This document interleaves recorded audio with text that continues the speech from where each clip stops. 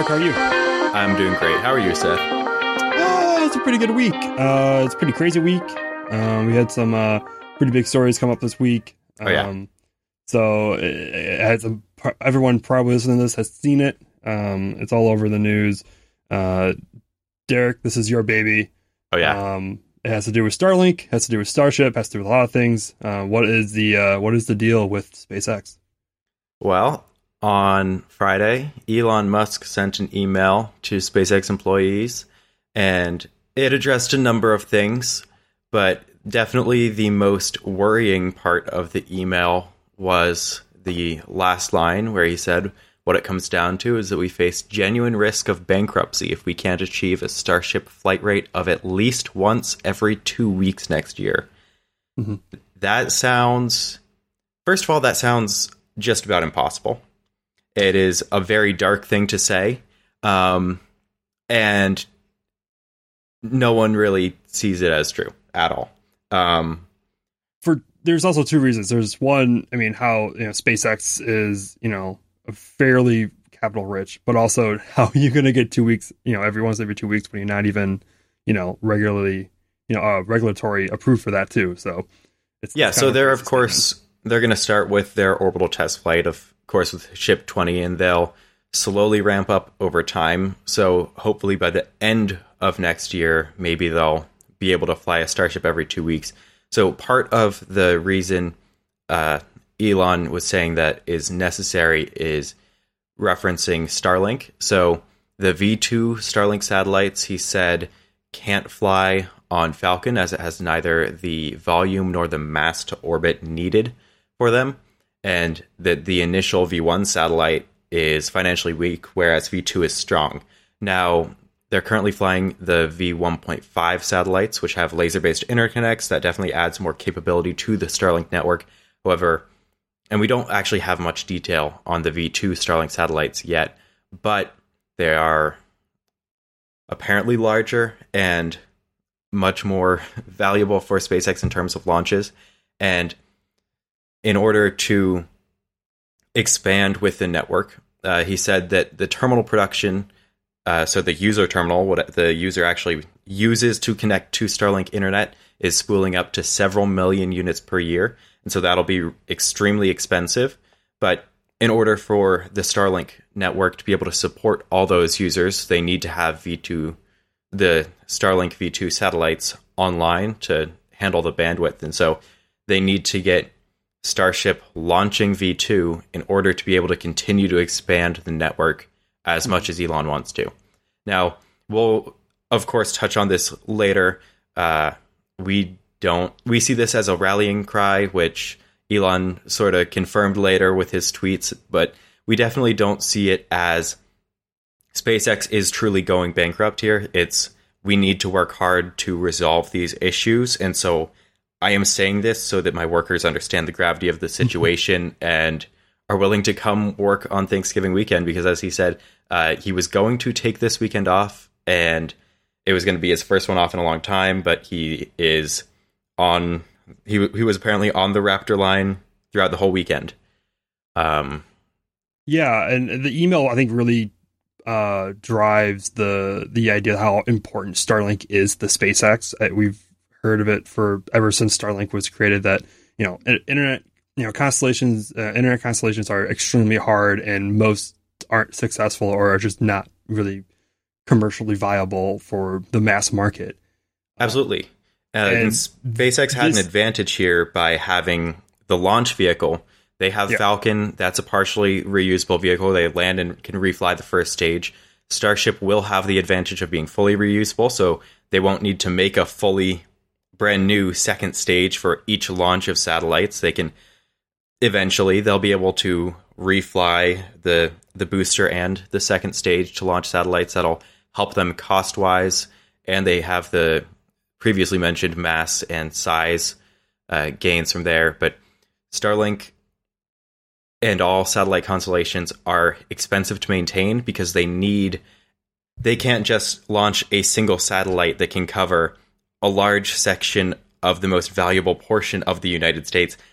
Because they're in low Earth orbit, they need to launch a ton of satellites that cover basically the entire Earth. They can like orient towards lower or higher altitudes, but really they need to have a complete coverage in order to provide consistent internet. And so that's a massive cost that SpaceX has been. I mean, they have a lot of coverage, but they need to continue to expand there. Yeah, it's like they've been eating this cost for a while with the development cost, which is expected with any new project, and it's getting to the point where they really do need to get this operational. It seems like and Starship is a very big deal with that, with V2 apparently. That V2 is heavily dependent on Starship, and if Starship isn't ready and Raptor isn't ready and if all this stuff isn't ready, I wouldn't say it. I don't want to go to the point where if Starlink isn't successful, Starship isn't successful, because there is NASA funding coming in for Starship as well. Like, but if Starship can't get stuff going, and Starlink can't get the stuff going, and then Starlink just has to, might have to eventually go away if they can't get these issues solved. And which I think is what it looks like the most, if anything. I don't think we're going to be seeing the market with commercial spaceflight with Dragon is, according at least to SpaceX, very strong. With NASA as well as private missions. So Falcon 9, I think, is fairly safe. Very, very safe. And now Elon did even say in a tweet referencing the articles that when asked how the Raptor thing is going, he said it's getting fixed. So again, we can only take his word for so much. But hopefully that is good progress. They can overcome these issues and they can get Starship flying, surviving, and reflying. Because the email taken at face value looks really bad. Because of course they had exiting senior management before who were people leading propulsion, and so it seems almost as if these issues were discovered as and because they left, and so as the new management came in, more issues with the production were discovered, with the reliability of the Raptors, because they are producing a lot of Raptors, but when you're using over 30 engines for a single full vehicle, that you need to produce a lot of engines, even if you have a reusable rocket. For a rocket engine, they're producing them quite quickly compared to the rest of the industry. But for what they need a lot more being produced. And that's where Raptor 2 comes in, apparently. We'll fix all the issues that we saw with the Raptor version we have now. And then, of course, down the line, I guess they're looking at a brand new engine that's similar feel, similar, every design. Just, I guess it will be a very big change. He said the engine that takes us to Mars will be another version and one that's not called Raptor. So that'll be interesting to see. It'll, of course, take a lot more time. It'll take a lot more time to develop, but the email looks bad. But when we broke the story on Monday night, we had a very important Space Explorers take down at the bottom, just giving our full thoughts on the email, and we really can't take the bankruptcy thing that he says at face value. It has to be looked at in context. And it really harkens back to the days of him sleeping on the Tesla line, that sort of thing. And they are rapidly progressing. It's not a normal thing for rockets to move this quickly. We had a ton of prototypes launch, explode, or launch, land, then explode. And then there was one that launched and landed and didn't explode last year. And so they had a ton of stuff going on there. And now they're just getting ready to have their orbital test, and then it doesn't normally move this quickly or this out in the open. So like you said, the commercial crew and Falcon 9 and commercial cargo stuff, that's all solid. Elon has a ton of capital in Tesla. He has backing. There are certainly more investors that would be willing to join in to provide capital if that was a limitation for SpaceX. So, and the risk of them going to public, I think there was a lot of talk about that when he said a lot has changed in the last 8 years, but he has been pretty solid about not wanting to take SpaceX public in the past and saying that Starlink would be the first part of that to go public, but it would first have to be, I believe it was cash flow positive were the words specifically that he used. And so clearly Starlink is not at that point yet. They need to get these V2 satellites launching, get cash flow positive, and then from there, perhaps the Starlink subsidiary could go public. But yeah, if it's not wise to be beholden to the market when your goal is something as financially risky as trying to put humans on Mars, which is Musk's goal here. Yeah, the history, he went into that, that email that came out from that was from 2013, kind of go into the detail why he will not, take SpaceX public. And I think a lot of it still rings true today. Like it's the history that he had with Tesla and the issues he had with Tesla. Even just tweeting the wrong things could cause, disaster for stock prices, or rises and then lawsuits. But when you're dealing with something like going to Mars or even just developing a new rocket, something that's groundbreaking as Starship, the market is probably not going to be too happy with you when you see how much money you're spending on that ship, and they're seeing, explosions. So even though that sort of testing has gotten there very, very far, probably a lot of the general market investors are going to be like, oh, no, thank you. Absolutely. And like, if you think about the Tesla stock, when it would take dips as anything would go wrong with SpaceX, that's just because they have the same CEO. Imagine how much SpaceX would be affected if they actually were, how much the SpaceX stock would be affected if it would be the most volatile stock probably out there, just going up and down. Like, yep, oh, we're getting closer to launch, going up, and then Starship doesn't work and it goes back down. Like, it would be crazy. But yeah, now of course there are other companies, Rocket Lab, Astra, that are going public, and there are massive advantages to that in terms of raising capital, but that's really not what SpaceX is about and not what they need right now. They have their private investors. They reached their $100 billion valuation recently through a secondary stock sale. So they have value. They have private investors if they need capital. And so going public and going bankrupt does not seem realistic anytime in the future. Yeah, not soon at all. We're going to probably get to this later, after the show. Of course, everyone listening to our podcast, afterwards, we do a live Twitter space for it every week. So that's what we're doing right now. We'll probably be doing plenty of Q&A at the end of it. Seems like we have a good amount of people in here that probably want to ask questions. But we're going to move on with the rest of the roundup of the week of quick space news. We actually have a pretty important, I think, relatively important meeting that happened today with the National Space Council. It was Vice President Kamala Harris' first meeting, chairing the meeting. It added in new members to the council that President Trump revised when he came back into when he was elected president. So those positions that they added were Secretary of the Interior, Secretary of Agriculture, Secretary of Labor, Secretary of Education, and the National Climate Advisor. So this pretty much rings, what the Biden administration's kind of goals have been since he's moved into office. With fighting climate change and of course, STEM education with the Secretary of Education and Labor being in there as well. This is a step forward for a growth of the National Space Council for what their tasks were going to be doing, and that rang true very well during the meeting.